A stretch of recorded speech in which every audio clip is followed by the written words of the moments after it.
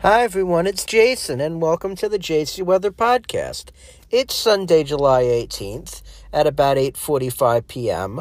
and today was not a bad day overall in the New York City area.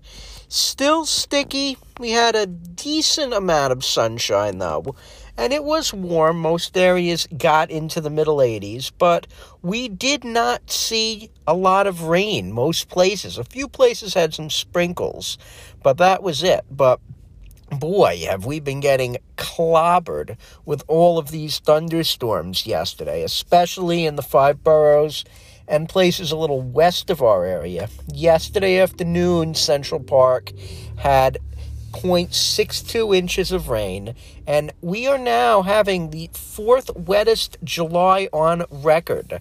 And 5 out of the 6 climate sites in our area are in the top 15 wettest Julys. Right now, 2021 has 9.11 inches of rain so far. The top record, number 1, is 1889 the year for 11.89 inches of rain. So, are we going to see that this week? Well, the answer to that is no, for the most part. We have a couple of chances. But the big story this week is how the humidity is going to very gradually decline. We have this large-scale upper trough near the region, and it's giving us a northwest flow aloft. We've got multiple short waves moving through, along with several cold fronts.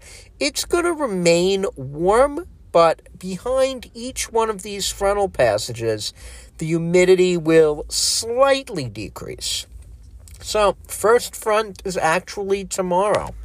It's mostly cloudy, and we've got a 20% chance of a shower or storm in the afternoon. We'll have highs in the low 80s and lows in the low 70s. And then Tuesday, in between fronts, we get sunny and we get hot and still a little muggy. Tuesday will probably be in the low 90s. It'll be a little cooler at the shore, and we'll see lows in the low 70s. And then Wednesday, next cold front comes through. Mix of sun and clouds. We've got a 50% chance of showers and storms in the afternoon. Expect highs in the upper 80s and lows in the upper 60s. And for your Thursday, looks like it's going to be mostly sunny. Highs in the upper 80s, lows in the low 70s. That to me looks like the best day of the week, your Thursday. And then Friday we have partly to mostly cloudy skies, but we'll see highs in the upper 80s and lows in the upper 60s. So, you may think that it's been warm here. It's certainly been muggy. It actually has been 2 degrees below average for the month of July in the east. We've had a lot of troughing, but there has been a big ridge in the western part of the country. And 30 U.S. cities have seen record-breaking starts to summer. We're only 6 weeks in to meteorological summer. But so far, we've had 30 cities have their hottest start up until this point entirely.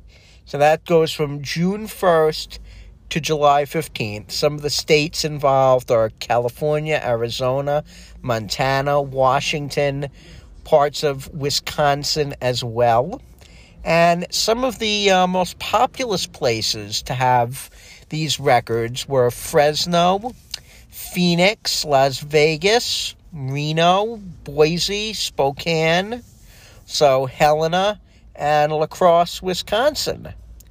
So, also, Salt Lake City just crushed its previous record. Crushed it by about 3 whole degrees.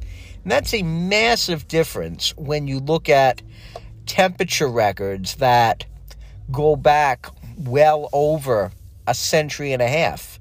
And Salt Lake City tied its all-time record high temperature, 107 on June 15th, And it also set a record hottest daily low. It was 82 degrees, and that happened sometime overnight on July 13th.